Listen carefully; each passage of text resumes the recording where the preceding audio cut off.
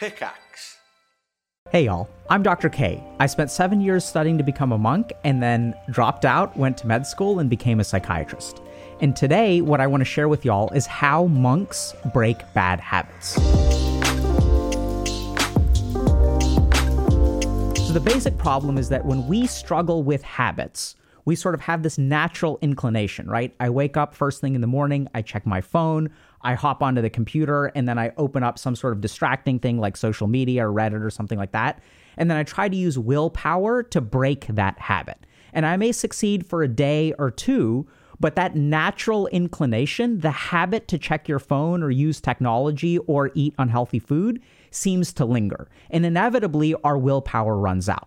And then what do we conclude? We conclude that, okay, there are people out there who are disciplined, who aren't lazy like I am, and they can break bad habits, they can build good habits, but I struggle with it. Hey, just a quick note. A lot of people will ask us, what do I do next? And that's why we built Dr. K's Guide. It's a comprehensive resource that distills over 20 years of my experience, both as a monk and as a psychiatrist. And it's designed in a way that's tailored to fit your needs. So if you're interested in better understanding your mind and taking control of your life, check out the link below. And what I want to share with y'all today is fascinating, because if we think about monks, all monks will break their bad habits, right? If you go to a monastery that has 300 monks, none of them will smoke, none of them will drink, they will all wake up at 4 a.m. every single day. And if you sort of think about it, does that mean that only disciplined people can become monks? No.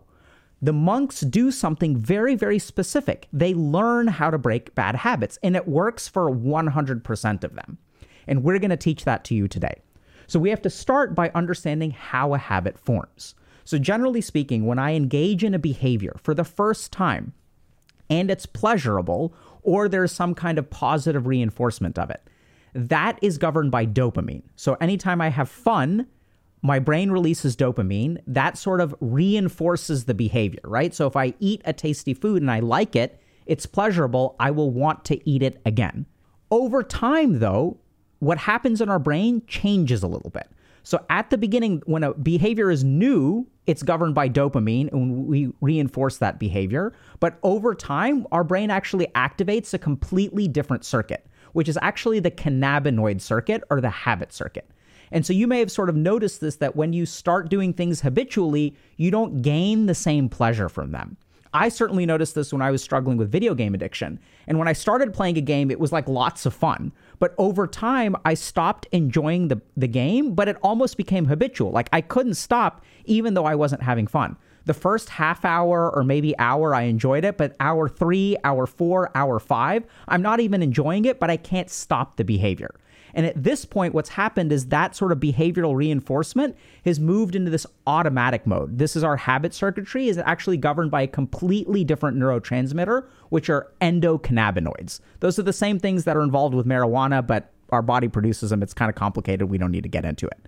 The point is that at that point, the behavior is not being positively reinforced by dopamine. Once our cannabinoid system activates, this is what becomes a habit. So we sort of do it automatically. We do it without thinking about it. Now that we understand how habits form, let's dive into a little bit of precisely what a habit is. So a habit is an unconscious behavior, right? By definition, if I have a habit of doing something, like let's say I have a habit to like itch my arms, the whole point is that it's unconscious. I don't think about doing it. It is an automatic behavior. And then we run into a slight problem, because if we try to change the habit, what do we end up doing? We try to control it using a third part of our brain, which is our frontal lobes. So our frontal lobes are sort of the master control system of the brain. When you're feeling negative emotions and you force yourself to do something, that's your frontal lobes being active. When we have a bad habit that we're trying to control, that's our frontal lobes exerting that kind of control. But the basic problem that we run into is that our habits are formed through pleasure, right? So when I enjoy something over time, if I do it every day, it will become a habit. The basic problem with breaking bad habits is that I'm not recruiting the same circuitry. So when I try to restrain myself from, let's say, eating a piece of cake or eating French fries, there's no pleasure, there's no dopamine, so there's no behavioral reinforcement. And so this is why people tend to fail at breaking bad habits, because there's nothing enjoyable about them. And so you may stop and think, and you may think, okay, so now this guy is going to teach us how to make unfun things fun, which we can absolutely do. But we're actually going to teach you a secret trick that monks use, okay? So what do monks do? Let's understand this. So monks break all of their bad habits, but it's not like they do lots of pleasurable stuff, right? So that's actually not what they do. What they do is recruit a completely different circuit, a third circuit, which is related to the frontal lobes. What monks actually do is they're hyper aware of all of their actions. So all they do is become aware. Now, how does this help? Let's think about it, right? So remember that a habit is an unconscious action.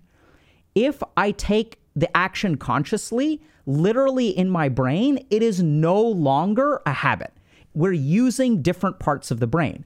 And I'm not even using willpower to control the habit. I'm not trying to restrain myself and not eat the cake. What monks actually start with is very, very intentional usage of their bad habits. So when I was studying to become a monk, I had a teacher who sort of like taught me this principle by overcoming their addiction to potato chips. So they sort of, it's kind of bizarre, right? But this is what monks struggle with. So one of my teachers like struggled with being addicted to potato chips, and they would resist for a while, but eventually they'd have to leave the monastery and they'd have to go into town. And in India, like on the side of the road, you have people who are frying fresh potato chips. And so like this person would smell these like fresh fried potato chips and someone's like hollering, right? And it smells like so good, like the smell of fresh fried food. And this is the only thing that this guy makes. So it's like absolutely delicious, right? Because he's a master. All he does is fry potato chips all day long, every day, 365 days a year. And so eventually my teacher would cave and he'd eat the potato chips. So he went to his guru and he asked him, how do I overcome this? This is the one thing that I can't break. And what his teacher told him was actually kind of bizarre. He said, don't resist the craving at all. Just eat potato chips with full awareness. Anytime you want a potato chip, eat it. And he actually told them that instead of just buying one bag and resisting, I want you to buy 3 bags of potato chips, eat one when you're out in town, and bring the other 2 back to the monastery. Keep them with you at all times. And the moment you want to eat one, give into it, but give into it with awareness. Pay attention to what does this craving look like? How do I want the potato chip to taste? Am I salivating? Is my mouth watering? When you eat the potato chip, do you enjoy it? And what happens to the desire after? Engage with the potato chip with full awareness. And this is literally what monks do. They don't practice restraining themselves. What they really practice is cultivating awareness.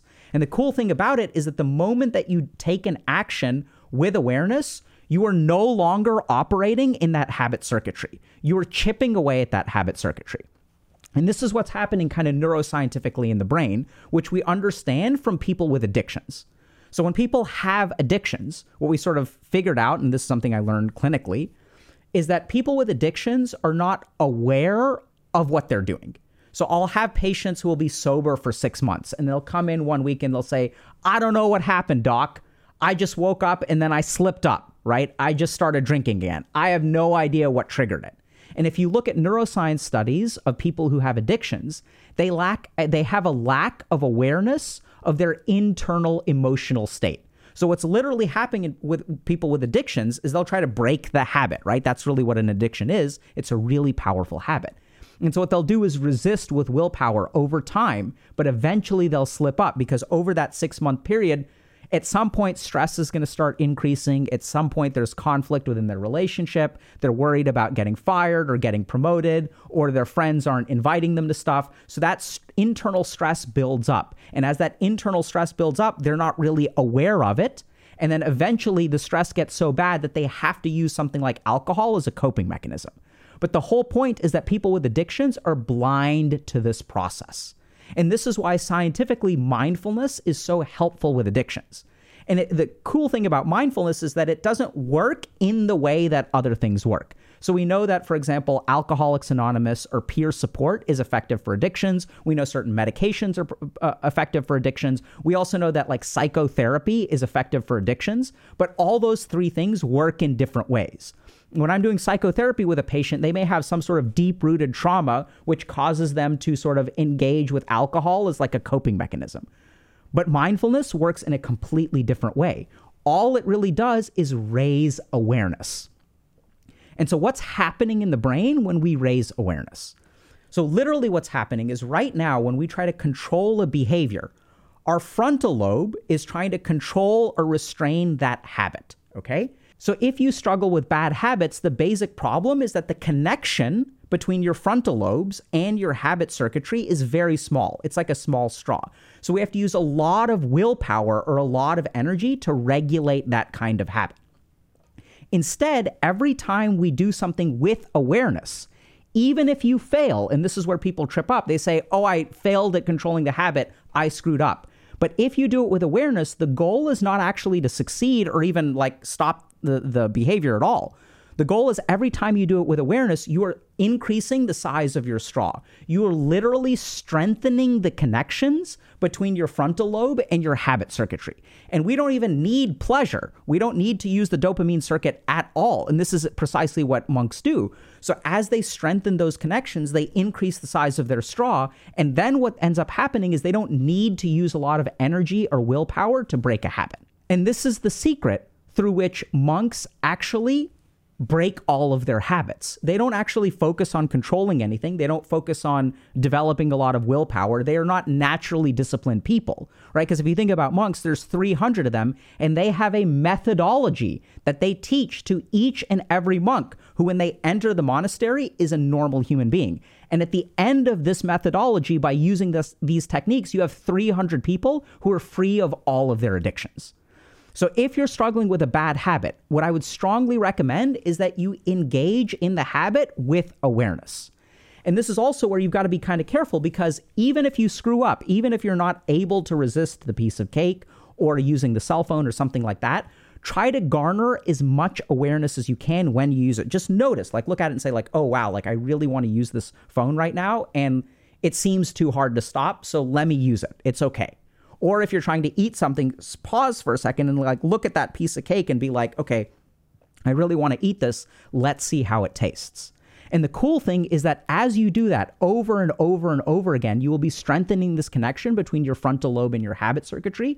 And then you will discover this tipping point, which is exactly what happened to me. And this is why I decided to become a monk in the first place, is I struggled so much with video game addiction and all these bad habits. And I went to India and I was like, wow, this is amazing. Like suddenly things are becoming easier for me.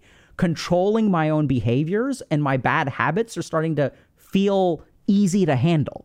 And so each time you do something with awareness, what ends up happening is you're chipping away at that bad habit.